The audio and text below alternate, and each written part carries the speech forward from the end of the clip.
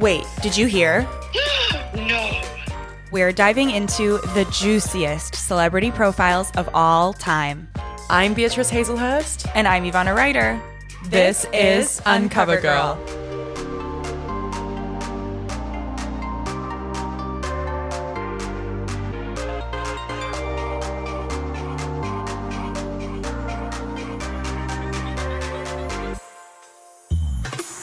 Happy almost Halloween. Oh my God.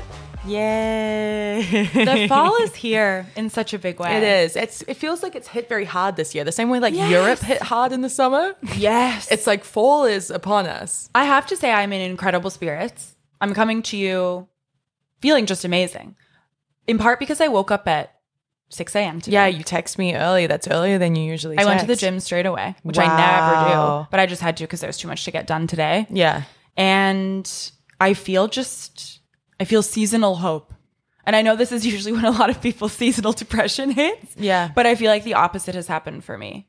Well, I feel like in Los Angeles, it's difficult to go full bore with seasonal depression. Yeah. Like, we're not really justified in having it in any way. Yeah, I agree. But no, it is. Yeah, it's such a nice, any kind of minute shift in the seasons is like cause to celebrate here. Yes. And that's really what we're in right now. It does we're in feel like shift. A little shift.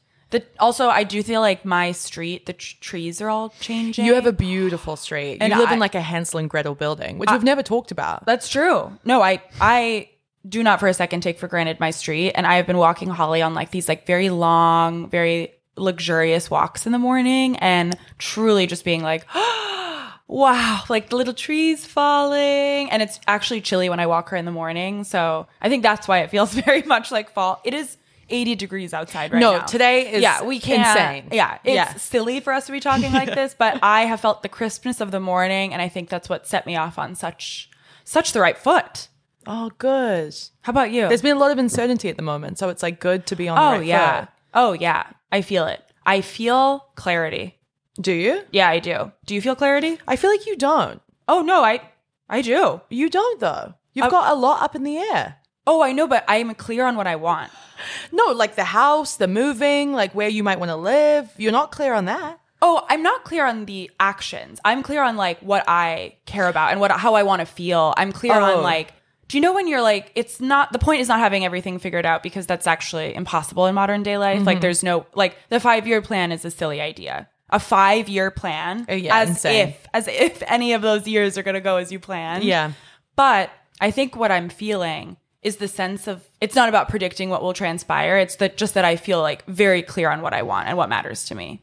And so in that way, feels like you can't really pick wrong. You're rooted in like an emotional truth. Yes. Yeah, that's what it is. Like grounded, which I haven't felt in so long, which leads me to my inspiration. Yeah, what is your inspiration? I think a part of this feeling is because I haven't been traveling. Oh, yep. We talk, Yep. There are articles written about it. Travel. Fun.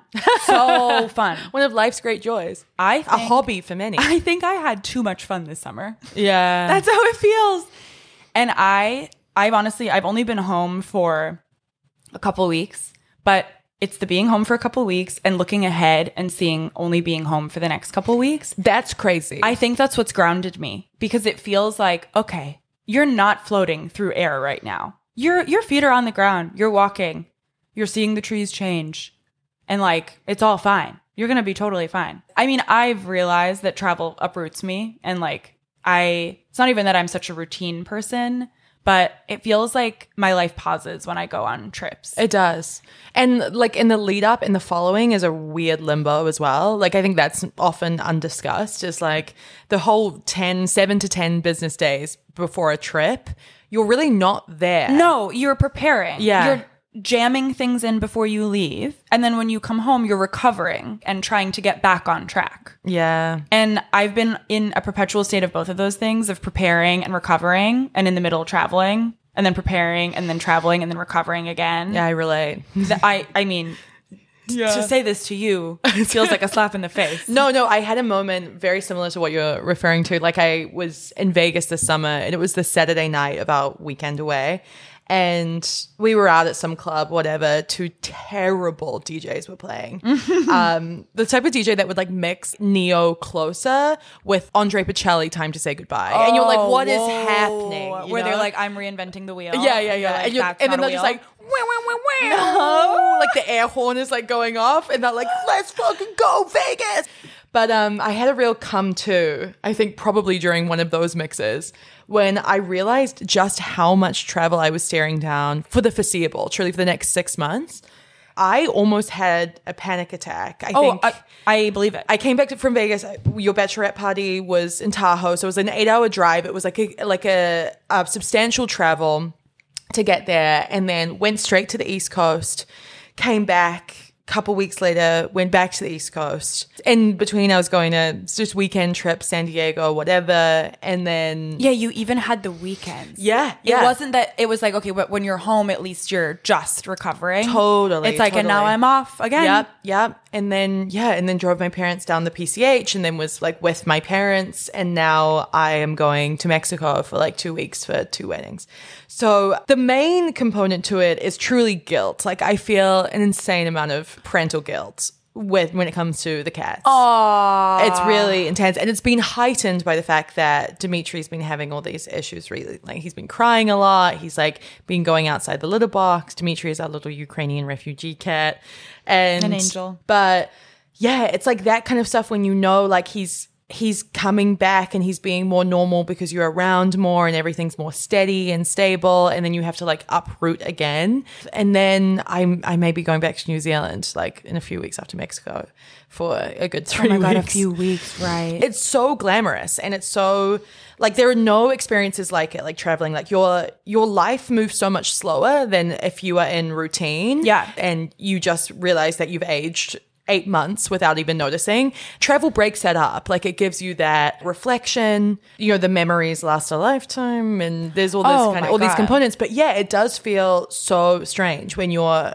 constantly on the road. And I think of people on tour and I'm like, I don't know how you guys do it. I really don't. And then there are also people who are so inspired by it. I had this amazing interview with Tori Amos. She only can write when she's traveling. She needs to be away from home. Nothing gets created at home. She's like, I need to be somewhere completely different and be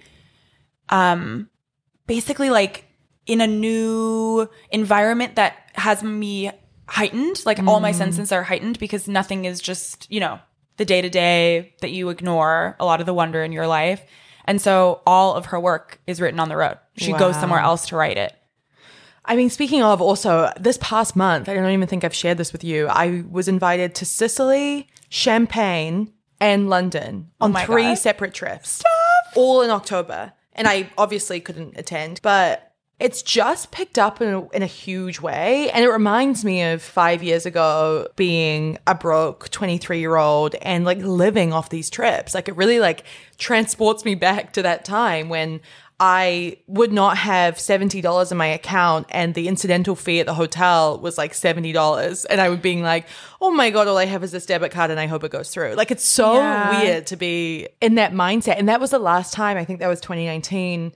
That was the last time when travel was at the same pace as it is for me now. I think it's only come back this year. I don't think that travel was happening like this in 2022. 2021, absolutely not. I think this is the year that travel returned.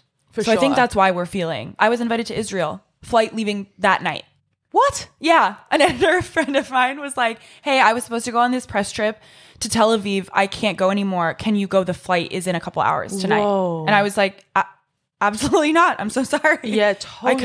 I cannot go. We forget, like, but the press game is made for like 22-year-old women. Yeah. And then I think like publicists get upset when these girls go on trips and get too drunk and like sleep with the chef. And it's like, well, this is kind of the way the game goes. It's a young woman's game. Oh my gosh. I went on a press trip recently to Toronto, and all the publicists there were very open about horror stories that they've had with journalists. And I shared a few of my own.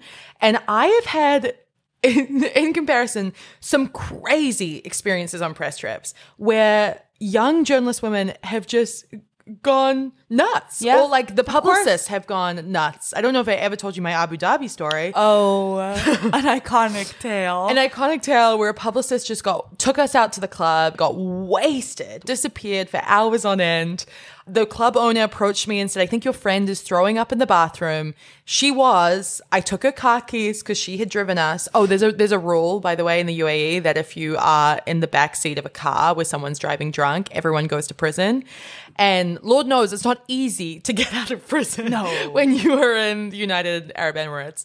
So basically what transpired is this girl ended up getting fired. She yelled at this journalist, this kind of lovely gay man who was on the trip with me, and both of us had hit the club together.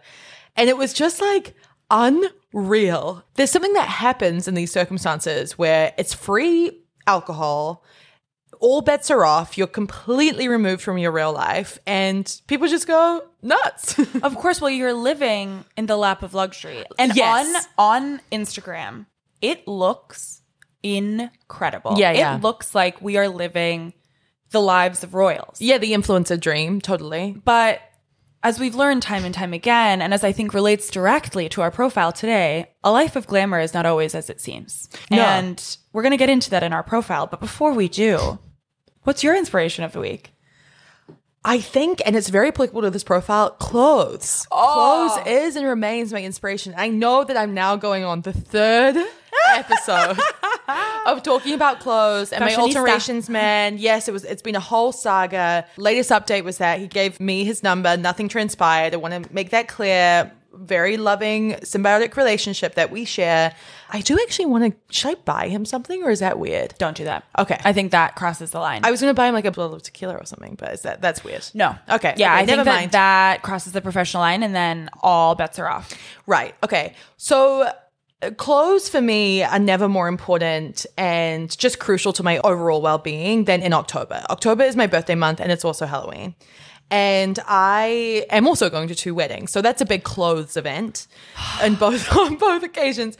But the joy I get from putting together an outfit, I can spend hours of playing dress up and trying to challenge myself to find unusual combinations that I've A, never worn, or B, don't traditionally fit together. That has been my entire modus operandi. I have a new dress for my birthday that's like a disco ball, which I'm very excited about. I've brought my gowns out of storage. The gowns are getting fitted to me again. There are not many things in life that bring me that same joy. And I know that that is the justification of an addict. And yet I am unashamed. I do not think that addiction should come into this conversation because you are so good at it. It is like a calling of yours, I would say. The way that you can put together an outfit, it comes naturally to you in a way that it doesn't to most. That is something that I learned through you, is that when you said, I'm trying to projectize my style. I'm like leaning into working out my style this year. And I was like, I thought everyone just had their style. And it's not just, this is flattering or these colors go together. It's interesting choices, unexpected choices that work perfectly and make you look just more like yourself. Which is, I feel like what drives me. Yeah. Is the unexpected, unpredictable. Like, it's my nightmare to show up somewhere and someone go, oh my God, this is what you wore January 6th at the insurrection. This is your fork in the sink. As if. I'm like, I need to push my boundaries and like find new and that doesn't mean like shopping all the time. Yeah. But finding a weird way to make something work that like shouldn't work on paper. That really drives me. And your personal style is so strong. It's not that you're just doing the thing that's trendy right now. And we've known, let me speak it out, that you've been ahead of the trends at multiple points. The shrugs. The shrugs I predicted in 2020. The little satin dresses, the little like slip dresses. Yeah, the slip dresses, 2013. A slip dress and a fur coat was my absolute go-to when I was 18. So if that doesn't show you that this has always been there, that was 10 years ago, Yeah, I think You've had it. It was so prioritized in my household. I grew up in a house of women and like style was just intrinsic. It was just a big part. And my mom, She talked about it the other day. She was like, one of the biggest marital arguments I had with dad was that we had no money. We were poor as church mice. They just bought the section that he was building by hand our house on for 6 years. Mum was running a fruit shop at the time. She took 1 week maternity leave and took my sister to the fruit shop. Absolutely outrageous. But the biggest fight came from the fact that she went to a consignment store and bought like a new outfit when they had no money. And dad was like, how do you rationalize this? And she was like, I need this. And there's nothing I relate to more. Like retail therapy for me is Therapy with a capital T. Anyway, that is my inspiration because this is going to be a big month of outfits. Yeah. Maybe I'll take some photos. Oh, you should. Yeah. I can't wait for your birthday. Yeah. Big month and your Saturn return, as we've now confirmed. Oh my God. Ew. 29. No, I feel like you're going into it beautifully. I think you're going to come out the other side just fine. I feel like it's either you're 29 and like everything is going wrong, which has happened to a number of my friends. It's like as they approach their 29th birthday, everything is like spinning out of control and they feel terrible about themselves. And then it all gets amended, switched around, and then they get shot out the other side, a different person. Yes. Or I feel like you approach it and it's more like doubling down on the things you're already loving and doing and feeling about yourself. Flashes of that still come through for me, for sure. I just saw a girl turn 29 who is an editor-in-chief of a well-known magazine. Of course. And it's stuff like that, You know, that it does hit you just when you least expect it. And I've gotten really good with professional comparison. I don't know where you're at right now. I don't. You don't do well. You don't fare well. Oh, no, I don't do it. Oh, you don't do it. I don't want what they have is the thing. No, and I know that I don't want what they have, Yeah. but it's something about bringing age into the equation, and I think It's the nastiest thing. Yes. And I think no one is immune. it's so comparable to me of like a San Francisco summer, where it's like there's no colder winter than a San Francisco summer. There's no older young age than I think 29. No, I agree. There's no younger age than 30. 29 is older than 30. Yes, it is. It is. It is. You're the oldest you've ever been and I will ever be know. maybe this year. I can feel it. It's one that messes with the head. It's one that messes and with then the head. you are reborn at 30 as a little baby in the womb. Tiny so young, fetus. So young, it's Yes, unbelievable. I To know. be 30, You're a fetus in lipstick and heels. I agree. Strutting around. Yeah, 21 again. Totally. I think that's what I think 30 is 21. I know. I don't know if you just watched the Kardashians, but Khloe talks about how terrible her 30s were and how she's so devastated she's turning 39 this year and not 40. Like, she's like, I've never been so ready for 40. To leave a decade. Oh, Yeah, I and I mean, was she like- had a really tough one. She did. She had a really tough totally did. But a radical perspective in a society where aging for women is just like a no-go. I know. No, I'm excited to see all the nuances that we discover as we go. I think you're about to have a absolutely beautiful year. I can't wait to see I it. had a great year this year. Yeah. So Oh my God, yeah. Huge it's only year. up from here. I think so.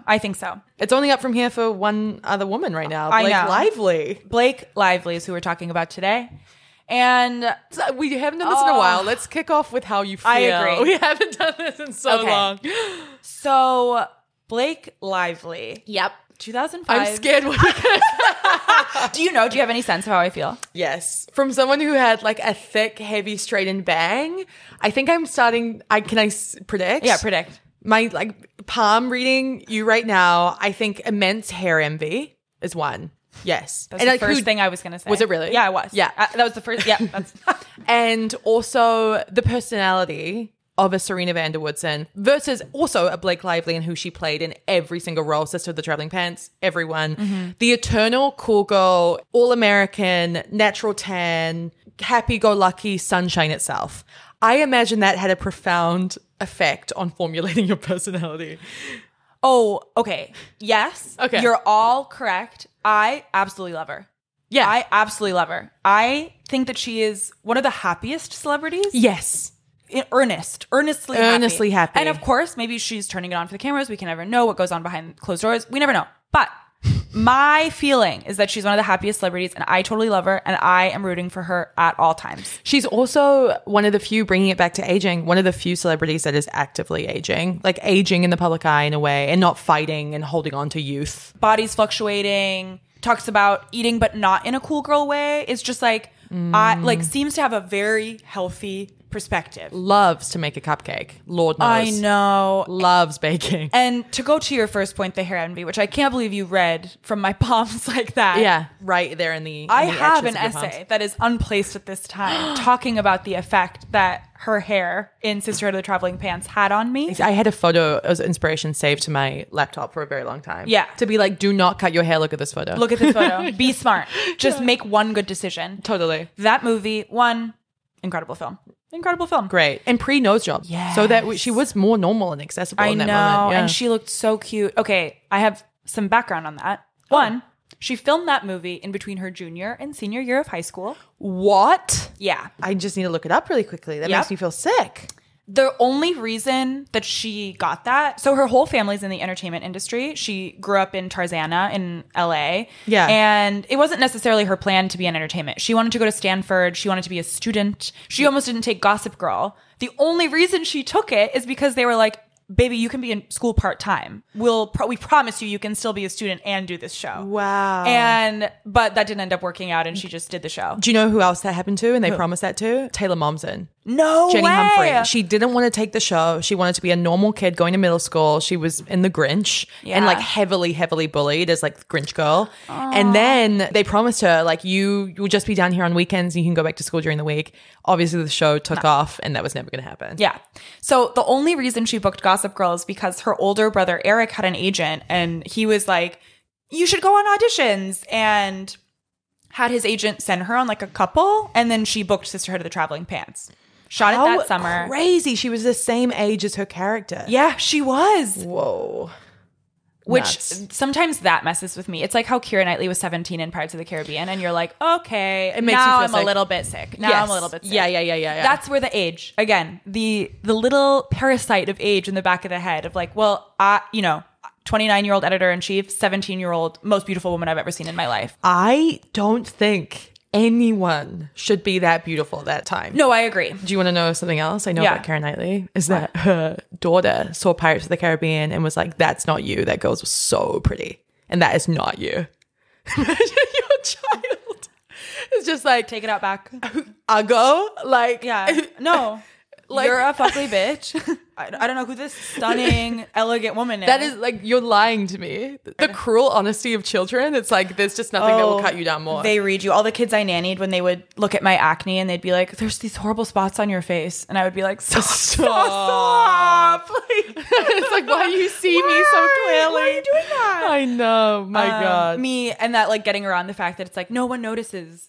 It's like Yeah, no, yeah, people yeah. can see. Yes, They're just obviously totally. not saying something because For there's sure. a social contract as an adult where you can't be like, oh, you're breaking out all over your chin. Do you tell someone when there's food in their teeth? Always. I really struggle to do it. It is so hard for me to do because I know how that moment of discomfort is going to manifest and just sink the conversation. I know, but I also think that it says something more about them than about you when they are like, now I'm so embarrassed. And it's like, I saved you embarrassment. You were going to go around and make a fool of yourself all around town today. And I told you before you did that because I care about you. But it's the retrospective embarrassment of like, Everything you've I've done, been the like, past, the yes, past. that's how I feel. Yeah, I understand. Yeah. I understand. Okay, how do you feel about Blake Lively? I think she's kind of a funny little goose. Yeah. I'm not quite sure I understand her. I don't think I can discern if she has any like real ambition. I think she just is so right place, right time, goes with the flow, and then just like ends up doing okay. Like it's really funny. Like I don't think she necessarily considers herself like a very serious actor. I don't know her obviously. But Well, if you look at her filmography, right. it's not one that suggests like an oeuvre. Oh no, it's going. Sorry. I heard like a little click. Did you hear that? That's the FBI. Hello? That's literally Blake's Hi. publicist chiming in. Listen, what? It is kind of funny, as you say. I think she's probably one of those women that's like, I've always wanted to be a mum. Like I meant to be a mum, and like career has always been just like a hobby almost, like a background activity that has never been my main focus and priority, which I love because obviously it's very tough to avoid all encompassing like crippling professional drive Oh, that yeah. a lot of women are plagued by. So it's a refreshing perspective, I think, if that is hers. You know what I think it is, and I think this might hit the nail on the head. I think she just doesn't take herself too seriously. No, I think she doesn't care. And I think that's what it is. It's like when you're taking yourself so seriously, your work, a Daniel Day-Lewis type, every movie matters deeply. The choices matter. You're agonizing over them. I do not think that she's agonizing over the choice to be in The Shallows or The Age of Adeline. What struck me as interesting recently is, did you see the Taylor Swift receipt thing? Receipt? Yeah, well, Taylor Swift went out with a bunch of like wags, because now she's obviously like a wag, a sports wag. You know, as WAG, wives and girlfriends. That's what it stands for. I've never heard You've that. never heard of WAG? No, WAG. Oh, so you know Victoria Beckham, the original WAG, like so on and so forth. So now there are a cool. bunch of very famous WAGs. Yeah. And Taylor has obviously befriended them, as she does. And they went out for dinner with like 12 girls, Blake included, and the tab came to like $4,000. Someone leaked the receipt, and Blake paid. Classy girl. I don't think Blake wants to be out with these like 23-year-old, just got out of college girlfriends of football players. I didn't realize how young they were until I started looking up some ages, like honestly yesterday. And I was like, oh, what? Oh, whoa. And fans, football fans or sports fans, feel so passionately about some of the girlfriends of players. Yeah. There's one in particular, Patrick Mahomes' girlfriend. Brittany. Yeah. Brittany. Yes. I looked this up yesterday. No way. Just out of curiosity? Yeah. Like you're just in a tangent? Yeah. It must have been because I was looking at all these pictures of Blake and Taylor at the game. And then in one of them, I think Brittany was present. Yeah. So she's just like across the board disliked by fans. Really? Yeah. And there's a bunch of nuances there. Like Chris could give you the whole saga. I think it's just that she does not seem very cool. Nice. And brutal. Has like maybe a Yoko vibe. Oh my God. In terms of like looks. You know, she's like a girl you would meet at the bar in San Diego kind of vibe. Yes. Is that fair to say? That's fair to say. Totally. Yeah. I mean, they date, Giselle Bundchen. Exactly. Yeah, famously. So I think it's the combination of all these factors that football fans are just like, well, I don't understand. But she's also, I've seen an interview with her. The interview was very, yeah, you wanted me, didn't you? Oh. And you couldn't stay away. Oh, It was so interesting. So anyway, this is now the new clique, the new crew, and Blake Lively has been roped in. Maybe she's just the mama of the group. It wouldn't surprise me. No. I'm sure it's fun. And Blake Lively loves fun. She's had a lot of fun. Her filmography we talked a little bit about. Randomly, her cult classic, A Simple Favor, went wild. She's always on the red carpet. Her and Ryan Reynolds, obviously, their marriage is very famous for being so fun.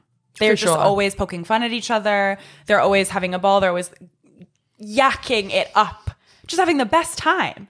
And when she lands the role of Serena van der Woodsen, I mean, society changes immediately. 2009 is the year that this profile is set. And so much happened this year.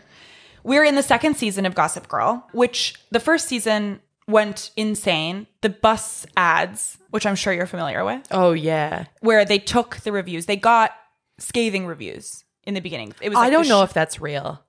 I think they fabricated those little quotes. Really? Where it's like, every mother in America banned this show from television. I cannot confirm or deny. I thought they were taken from real advanced reviews written on websites. Really? Because they were attributed to things. Oh, okay. Yeah, and they basically took the most scathing parts of the reviews, put them on billboard ads with Blake Lively like making out with someone, all of them like rolling around in beds. And brilliant strategy. Brilliant. Yeah. Brilliant. And the show went insane. This year also, Kanye interrupts Taylor Swift at the VMAs, which we've spoken about before. Hannah Montana movie comes out. Glee, Modern Family, the year of the sitcom. Wow. I know, all 2009.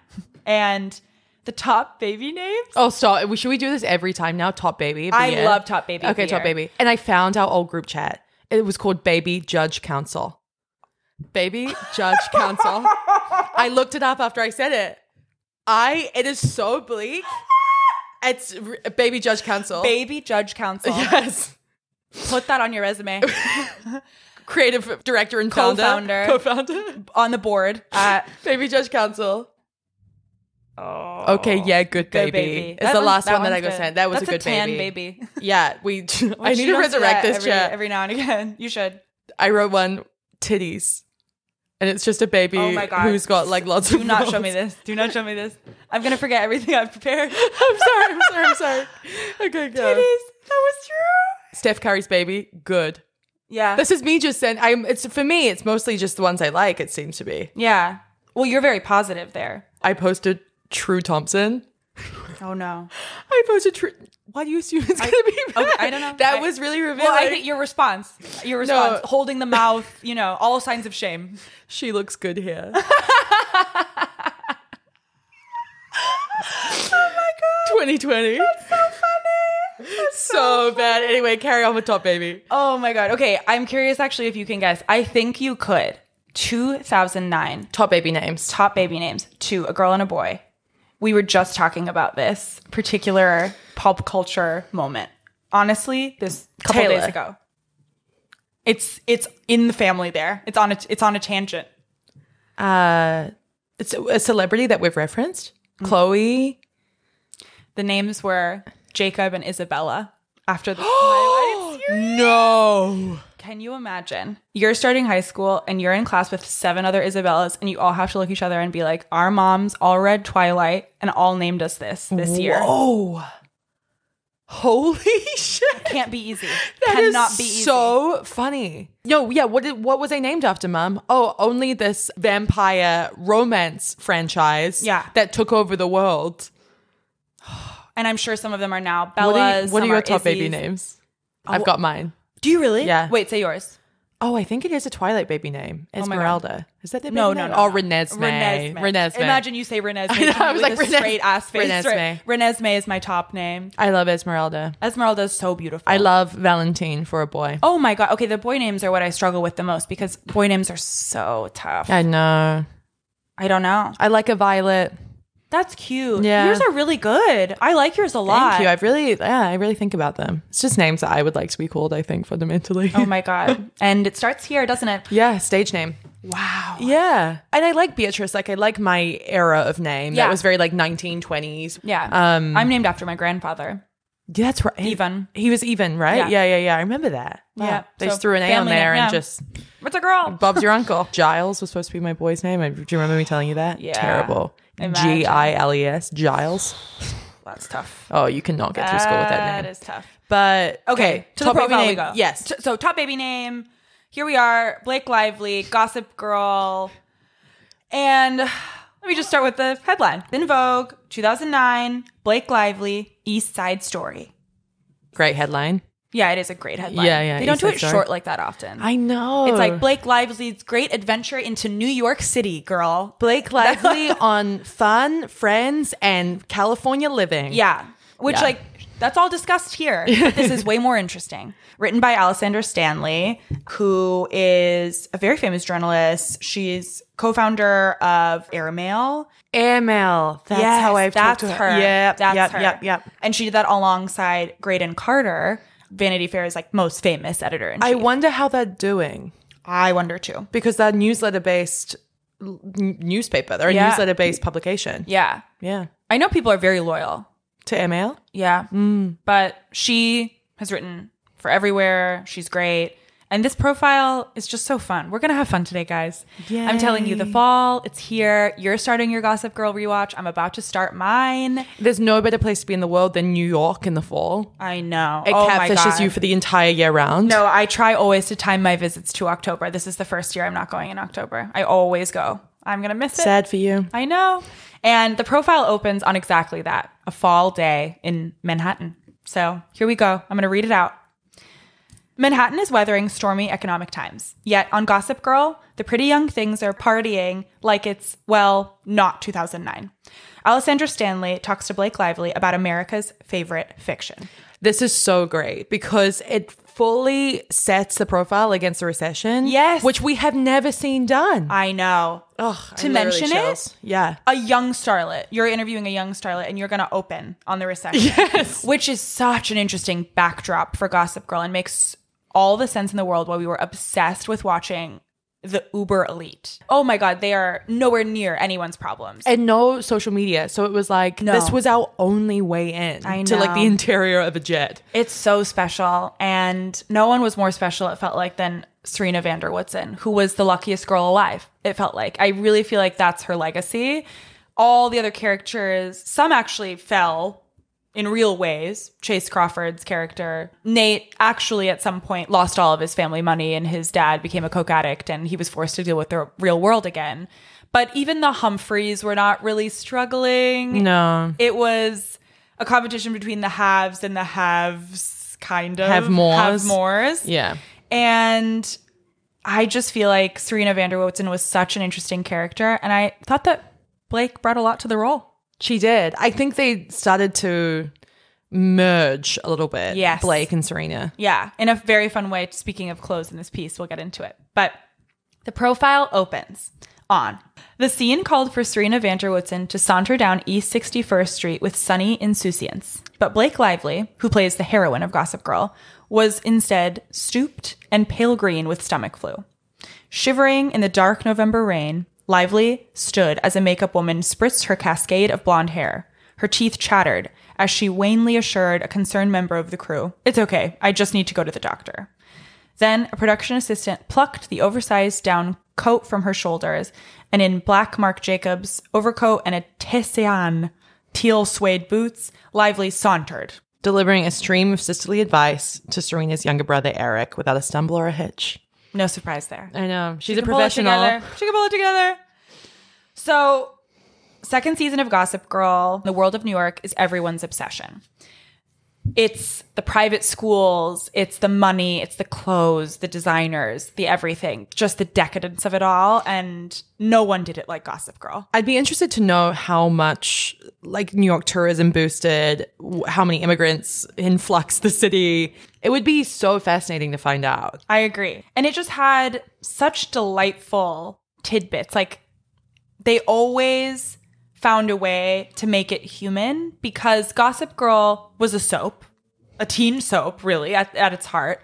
But it was also something else. It was kind of a sitcom. I don't know. It was that magic CW touch, which is why we're obsessed with all of those shows so many years later. And this is why I think kicking off here at this point where she's sick and yet she still has to show up in her like haute couture clothes and like saunter down 61st Street is so interesting, because she goes on to say, even though she truly needs to see a medical professional, the cinematographer's misty, romanticized frame makes her look like larger than life. Like she has a rosy glow. Like everything about New York has a rosy glow through Gossip Girl's lens. Exactly. And Alessandra writes, whatever the meteorological or economic climate, like Serena, appear dazzling and worldly and optimistic, if indeed a bit preposterous. This is, after all, a series that presents high school swathed in all the perks of adulthood: sex, cash, alcohol. An adulthood stripped of financial cares or parental responsibilities. It's so true. Okay, something that I did not know were that the books were beloved. Yeah. The books were... Have you read them? Yeah. You've read them? I've read one. My God. I didn't like... I read it after seeing the show, and I didn't like it as much. You didn't like it? No. Well, they were so different. They diverged so much from the characters Really? and the plot points. So I like struggled more. But I think, and I'm sure this is brought up some point in this profile, the books were a much more dynamic portrayal of two teen girls. Blair and Serena were kind of trapped by their limbo between adulthood and teenageness. Like they just didn't have to do anything that was remotely associated with teens. Whereas I think there was way more crossover in the books. And yeah, the two girls butted heads a lot more as far as I can remember. That makes sense. Also a show, it's very hard to show the inner workings of their mind. Yeah. A book, you can see the push and pull. In the show, you can kind of only just see them fighting. I remember Dan Humphrey being a lot less likable as well. Really? And he was truly my favorite. Like he was my favorite in the show. Yeah. He was so my type back then. Oh, yeah. And now, same, obviously. And now? No. Now who? Now, of the three boys, Chuck, Nate, or Dan? I mean, I guess probably still Dan. Still Dan? Maybe Nate. Nate is mine. No, wait, yeah. Wait, no, you're right. No, it's Nate. It's Nate. I want a nice, simple life. And he's so sensible. And he's so chill. He also has a really strong sense of duty Yes. and like rightness. He's always showing up for his family. He is. You know, Aw. when he becomes like a hooker for that moment in time, just to like keep the family afloat. Oh yeah, you're right. It's Nate for me. And he's just hot. Like, I don't Yeah. think I thought it's a very Stefan Damon of it all. Like, Of course. I could never have seen a guy like Nate in my high life. school. No. But like, I don't know, Penn Badgley felt like vaguely accessible. Yeah, of course. No, Yeah. I feel the same. We've had the same journey there. But those two boys, sorry, I should say Ed Westwick, Chuck and Nate, lived together when they first went to New York. And Really? yeah, they got an apartment together because they couldn't afford to have their own place. Before they got cast on Gossip Girl or after? As soon as they got okay, cast, as soon as they yeah. moved to New York together and shared a room. And that must have been debaucherous.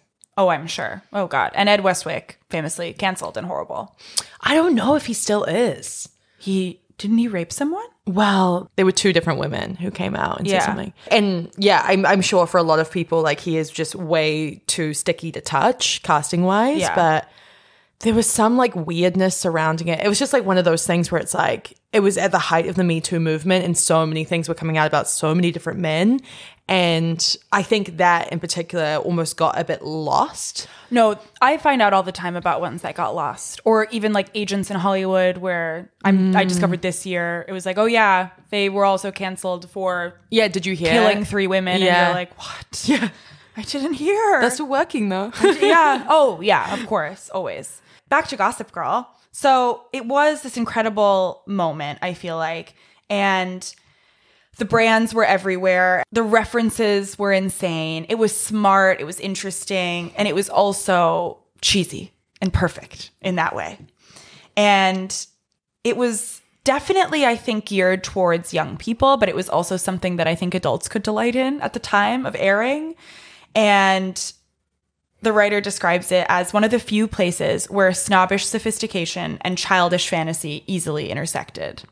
What I find also so interesting about this profile in particular is that you learn so little about Blake. And that's why I'm so glad you gave like a short bio, a little rundown on her life, because this article is entirely about Gossip Girl and Blake's place within it. Yes, exactly. And her quotes, one of them, the one like the most substantive maybe, is her talking about Gossip Girl and saying they created a show that people can watch after a long day and not have to stress and worry and feel the burdens of real life, Lively said.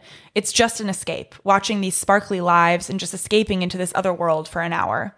Yeah, I love this part where Alessandra asked her if like Gossip Girl would reflect like the new economic times of just like a global recession. And she's like, no, we live in an alternate universe. Like it's heightened reality. There's just no way the writers would work that in. Yeah. Oh, no. No. It wouldn't be the point of it. And I think a reason why it's so rewatchable now is that it lives in that alternative universe no matter what's happening in the world. True. I knew so many people who rewatched it during the pandemic. I'm watching it now. Of course. Oh, I'm going to watch it now, along with Gilmore Girls. I can't watch Gilmore Girls again this year. I just can't. Because I actually can't stomach Rory. And it's just getting too hard for me. This is the first time, actually, where I'm having a tough time with her. with Rory. With the pick-me of it all. Lorelai, incredible. Yeah, incredible. Yeah. Rory, kind of a bad person. A bad person. And then to go through all that private school, everything, Ivy League education, and then just come out so mediocre. It hurt me. Yeah. This is a total waste of so many people's money and hopes. And no gratitude, it seems like. No gratitude. No gratitude for it. No, like, whoa, can you believe the opportunities I've had? No one has this. Can you believe how many like incredibly hot men have fallen at my feet that I have to choose between? I know. When I am like the least substantive person in the world. It's true. It's like you read a lot of books. So what? Yeah, oh my God. So what? You sit at the tree reading and you don't notice the football game going on next door. Like, okay. Yeah. And speaking of books, actually, this is a perfect segue because I was just about to talk about the books and the author, whose last name, Ziegstar. So the books. We can't get it as wrong as we did Evgenia. Oh my God. Evgenia. Evgenia. I know. Tragedy. You from the Eastern European. That's how we continent. would say it in Serbia. Like Evgenia? Evgenia. Yeah, you don't make a G a Y. No, a G is a J. A G is a J. Or like a Y is a J. So if it was Evgenia, then yeah, 100%. If it was a J, I would know exactly what to do. This is the writer of the Lindsay Lohan profile that I just like chronically mispronounced her name throughout. So funny. I say her name so frequently. Thousands of times. I laughed. By the end, I was laughing every time you said it because I was like, okay, so we're going to do it again with Cecily. Okay, perfect. So Cecily von Ziegaser. Wow. Von Ziegaser. This is what we should have done with Evgenia. Yeah. Evgenia. Von Ziegaser. Okay. Cecily von Ziegaser was the author of these books, and how they came to be was that she was an editor at a book packaging company, and there was an idea floated of what if we made a line of fiction stories about private school kids in New York. She had gone to a private school in New York, and she was just kind of like, yeah, I'll do that.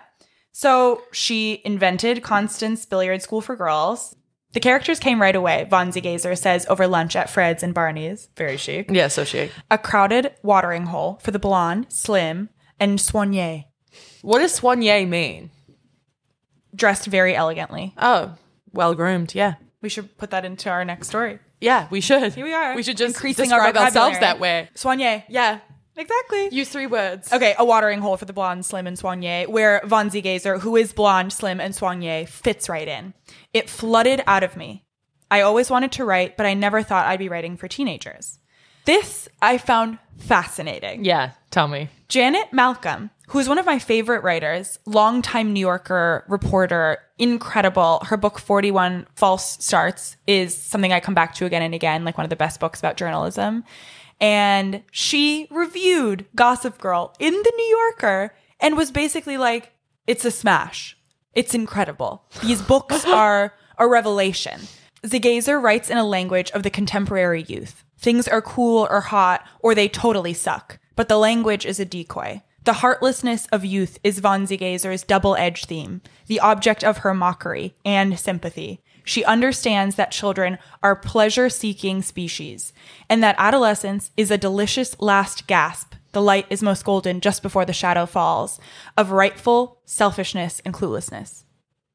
Isn't that absolutely stunning? Oh my God. Aren't we always trying to write stuff like that? Yes. So that's Janet Malcolm on the Gossip Girl book series. That quote, the light is most golden before the shadow falls, scares me. Yeah. Because it's like, doesn't that make you feel like everyone's like at their most beautiful and then they go down? I mean, that's what you said of Keira Knightley, but minutes ago. The other fun fact about Janet Malcolm is that she fled a Nazi-occupied Prague and like got away and started a new life. Whoa. Can you believe? Yeah. She's incredible. So she loves it. We love it. And honestly, that inspired me to order it. I'm going to read this book. I'm sure I feel like I'll come up with a similar conclusion to you of, there's, a No, difference. I think you should read it like with a vast separation from the show. Maybe I'll read it before the rewatch. Then. Yeah, I think that's a good idea. I think I read it as a teen and I was just obsessed with the show. Of course. Oh, no. Yeah. So in the Vogue profile, she brings up Janet Malcolm as one of the most discerning arbiters of culture of our time. She argued that the television adaptation doesn't hold a candle to the sly truthfulness of von Ziegaser's literary oeuvre. Wow. Here we are. But von Ziegaser doesn't mind the adaptation. I still like it, she says. I watch it every week. A humble queen. I know. Incredible. She's like, it's good enough. And then they talk about the clothes. Lively says, the fashion is just unbelievable. You can watch our show on mute and be entertained. Yeah, and no one, I think, comes close. I mean, we should have had Tyler McCall on this episode, who was like a Gossip Girl historian for sure. Former editor-in-chief of Fashionista and now a freelancer and has a book coming out on Gossip Girl.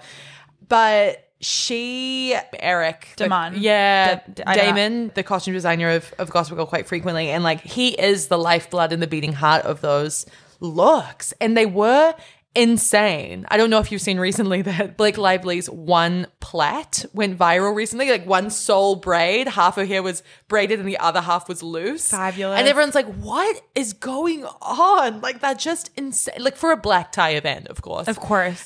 No, they pushed the envelope. Like what you were saying of unexpected choices. Yes. And really respecting that. They were never playing it safe. Single-handedly responsible for colored tights. I had pairs. Red colored tights, blue colored tights. Yeah. I had red. I had my most and for sure inspired by the show. I had a magenta and green plaid patterned set of tights. Wow. It's a bold choice. Horrible. I mean, without Gossip Girl, we would never have Dad. I know. I just want to go to fashion school, Dad. I'm not your little girl anymore. She reset the culture. Taylor Momsen did. She did. The black eyeliner. I know. I tried it once to see what it was like. Raccoon Tiny eye. No, you didn't. I don't believe you. I did for a party in 9th grade. I actually wore a Taylor Momsen outfit. I wore a long Forever 21 tank top that was ripped with tiny booty shorts underneath that you couldn't really see over the tank top.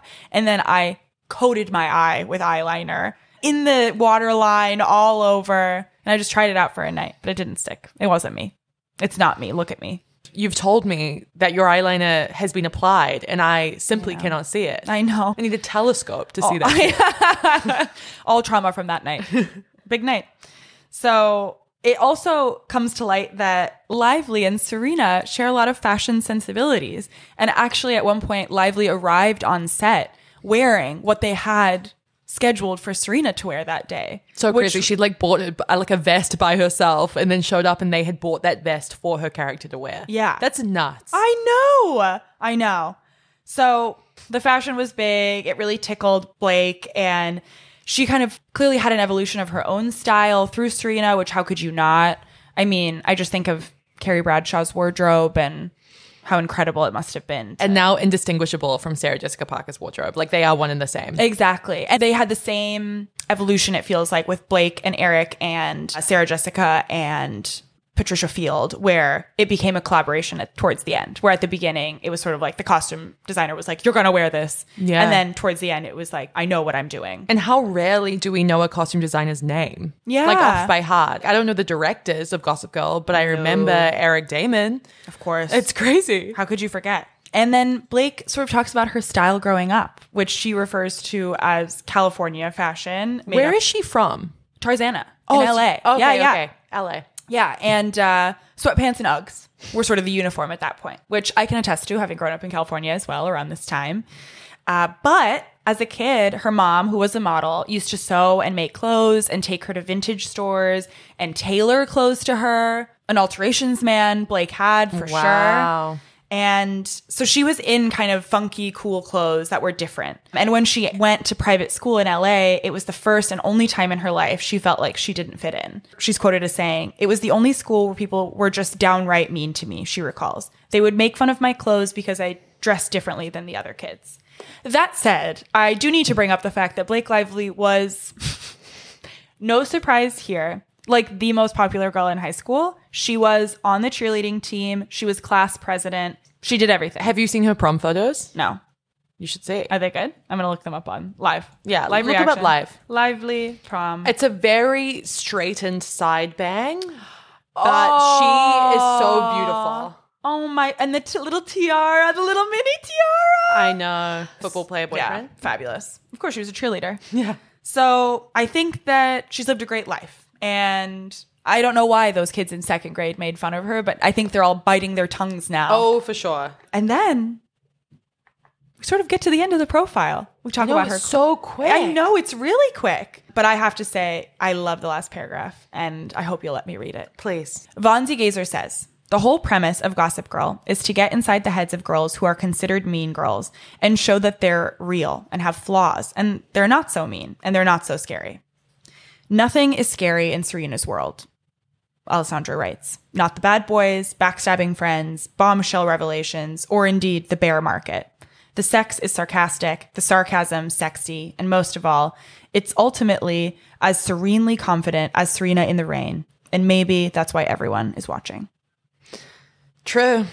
Tied it all up with a little bow there. Because it's so quick. It's got to be like, what, 800, 900 words? It's Yeah. one of the shortest profiles I think we've ever done. Yeah, it really is. Yeah. It felt like what was most important here is the era and this star that's come back in the public eye in such a big way all of a sudden. And I'm interested with the timing, the fact that there was such economic strife at this point. Yeah. And such a glitzy, glamorous show that people didn't kind of boycott it as being a really fake depiction of the world. Like people really just took it at face value and was like, that this is fun and we're going to buy in. I think it's the same reason people watch Succession now. Watching Succession through the pandemic, through one of the biggest recessions of our time outside of the 2008 market crash, it's sort of doing a very similar thing. Yeah, they talk casually about 2 bill. Yachts, seeing these insanely wealthy people and their problems is entertaining. And behave badly. I think Yes. that's a theme that we just keep coming back to.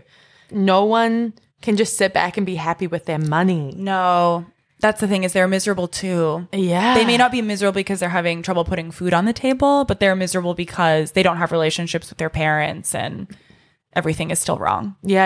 Everything is falling apart. Yeah. And in this like world of Gossip Girl, there are so many real problems. I mean, you brought up Nate's dad with the coke addiction and Yeah. I mean, Chuck and his abandonment issues come in hot throughout the whole show. Blair's eating disorder. Yeah, her bulimia. Mm-hmm. When I was 14 and watching the show, I didn't get that.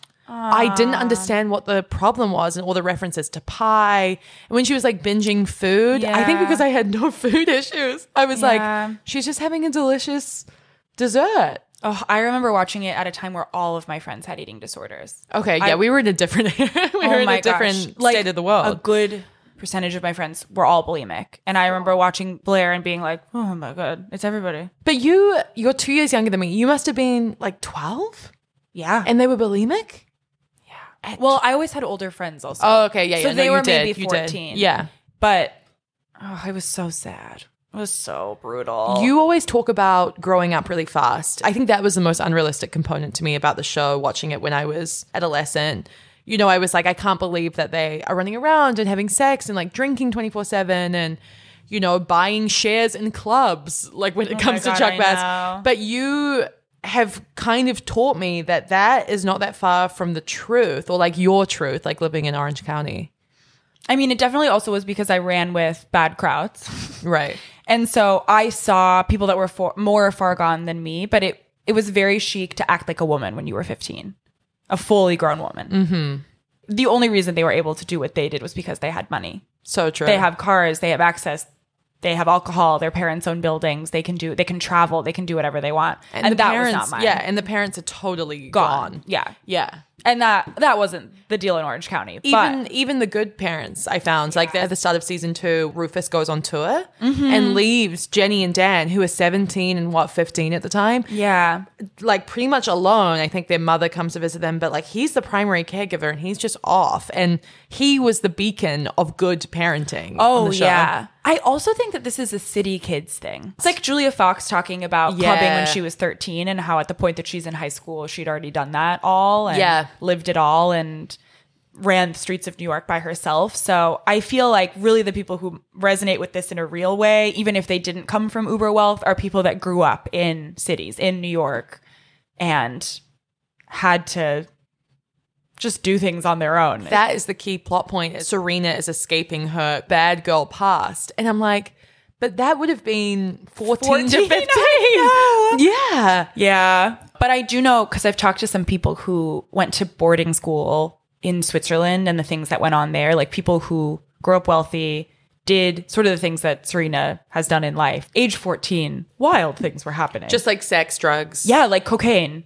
Yeah. Which yeah, I don't yeah. think anyone in my high school knew how to get their hands on For sure. at all. Was there an element of mystique in your high school about drugs and stuff like that? Like, was that already in part of the conversation, or was it entirely drinking? It was weed, mostly. Yeah. California high school. So it was mostly weed. That was it. But Same for us, yeah. there was really nothing going on outside of that. Yeah. Why do you think this show persists in pop culture? I think much like the OC, and obviously it was created by the same guy, Josh Schwartz, we love to see the inner workings of rich people. I think the clothes play a big part. Yeah. The family dynamics. People want to see these families succeed. They love an outsider looking in, which is Dan Humphrey and Ryan in the OC. You know, we love to be taken into that world. But I think they persist because we're obsessed with accruing wealth. We're obsessed with living the lifestyles that these people have. It's totally aspirational. And to learn that it's not all so rosy on the inside is a relief. It's like freedom. Otherwise, what do we have? All we do is like desire, desire, desire. And ultimately, like that is not bringing anyone any joy. It's just full comparison mode all the time. And like to know, that they're not necessarily happy, or they are flawed, or they do have problems is, I think, it's a release. And what's so interesting about Gossip Girl and Succession is we are not following someone as they build an empire. We are following the children who have inherited wealth. Yes. So it's sort of all the privilege without any of the struggle or the agency behind, I'm going to start a major corporation and provide for my family. These are just the people that money has been sprinkled down on, and we watch them flounder. Which leaves them totally free of responsibility. Yeah, it doesn't make any sense. We're not really aspiring to their lives because we would be aspiring to give those lives to our kids, technically, if you're going by logic. The only tie to real life teen existence, I think that applies to both the OC and Gossip Girl, is this overhanging, like omnipresent college admission. And that's the one thing that they can all relate to. It's like trying to get into a good school and the expectations of their parents, other than, I guess, the relationships at some point and whatever. Maybe an internship here and there. No, it's so true that, and I mean, we talked about Gilmore Girls earlier, but that's the whole show. That's the engine of the show. Yeah. Is getting Rory into Harvard. Yes. Which turns into Yale. Yeah. And for sure. All of that is so aspirational too. Yeah. And it was, I think, back then, like pre-recession, pre-tech, pre-internet, the only way to be successful and have money was to follow the traditional route of going to these very elite private schools, getting into a great college, making lifelong connections, and setting yourself up. And now it's like, obviously we've subverted that. I mean, the number one career that kids aspire to is influencing now. I know. So it's like we're in a very different world. And your prime years are like 18 to 21. So it's like you're going to waste those years in college. Yeah. So you're an athlete. Alex Earle did it somehow, college and influencing. But that was like a part of it. No, I think that she made college influencing. Like that's someone who built into a brand. Yeah. It just will persist, I think. I think so too. It's yeah. It remains. I know. I think it'll always be endlessly fascinating to us. And now it's sort of a snapshot of culture. This was also a time where there were so many high school dramas on television. How could you choose? Vampire Diaries, these kids stayed like 17 for years. I know. Like they were juniors in high school for literally 3 seasons. Yeah.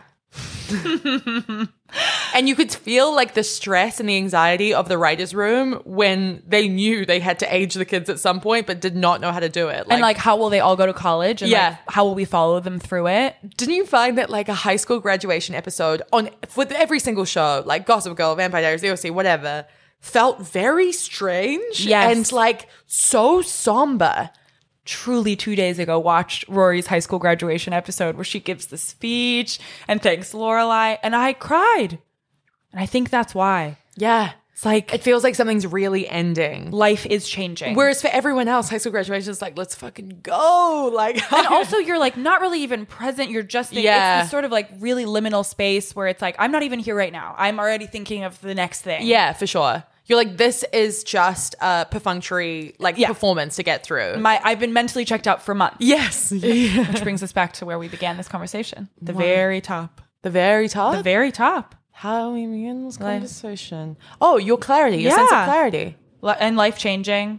The season's changing. We always find a way to make this so unnecessarily profound when it really doesn't need to be. It doesn't need to be. Can just it's not be that so serious. light. It's not that deep. Blake's having fun. Blake's never had a bad day. No. And now we're implementing our new scale.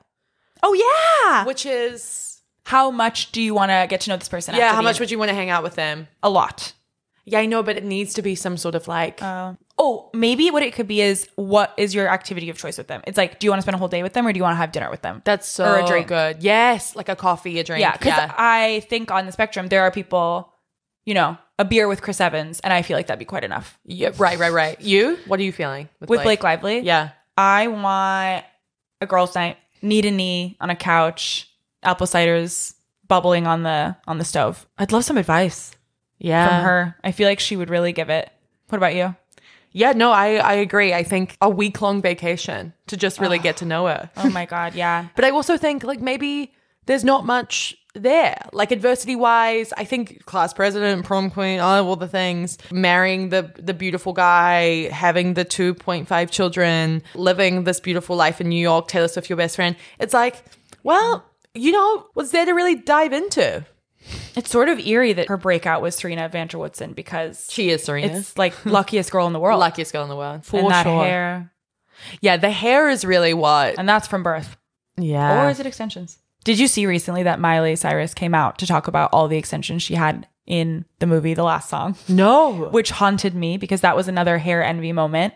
I remember seeing her hair in that and being like, fuck. Her and Liam falling in love on that set. Last Song. This was what I wanted desperately. More than Blake. I couldn't have Blake. I was never going to be a flaxen blonde beauty. Oh, this feels like attainable for you. Well, now my hair is the longest it's ever been. But for most of my life, my hair was at my chin. Right. Yeah, I feel like this is doable. Yeah, I'm close. But she wore so many extensions, you're saying? Yeah, she said 250 individual extensions. Stop. Yeah, can you believe? That is brutal. I know. Wow. We should get extensions. Yeah, As a bit. I have them. You have them? No, I don't have like Oh, them yeah, in. it's like, what? I have some clip-ins that I might wear for the wedding, honestly. But Oh, it doesn't really? make a huge difference. And it does make your hair so heavy. Like the pain is real. I'm excited to see you at all the weddings. Your black dress is so beautiful. I better take some photos. I Oh, you take gotta. some photos. You gotta. I know. I made a mistake. That's the hardest part. I didn't take any at the one that I went to, and then you were like, best you've ever looked. The blurry 3 that we got were all we got. Oh, yeah, you looked so good at that one. I know. I know. I got an incredible blowout. It was 3 days old, which is the perfect time for me, where it starts to curl up a little bit. Looks like I just got out of bed. The fact that your blowout can last that long is so sick. Oh, I'm vigilant. I sleep in a silk cap. Oh, you do? Yeah. I'm like, well, it's something like that. I know my blowout looks best like at day 3. So I'll sleep with a silk cap and I'll do dry shampoo. Preserve. It's all about preservation. Wow. Yeah. Smart. Very, very smart. Yeah. Well, Well, what a good place to leave it, honestly. I know. In a silk cap. Perfect. Just like Serena would be. Exactly. Because In a little silk pillowcase in an Upper East Side apartment. she's got an laughing at all of us. I know. laughing. She's got an amazing head of hair to protect. And It's been great to see you. I know. Such a fun one today. I know. I feel fun really one. light. I Me feel too. as light as Serena walking down 61st Street. I do too. Well, take that with you today. I'll go. Love you, I go. Bye. Bye.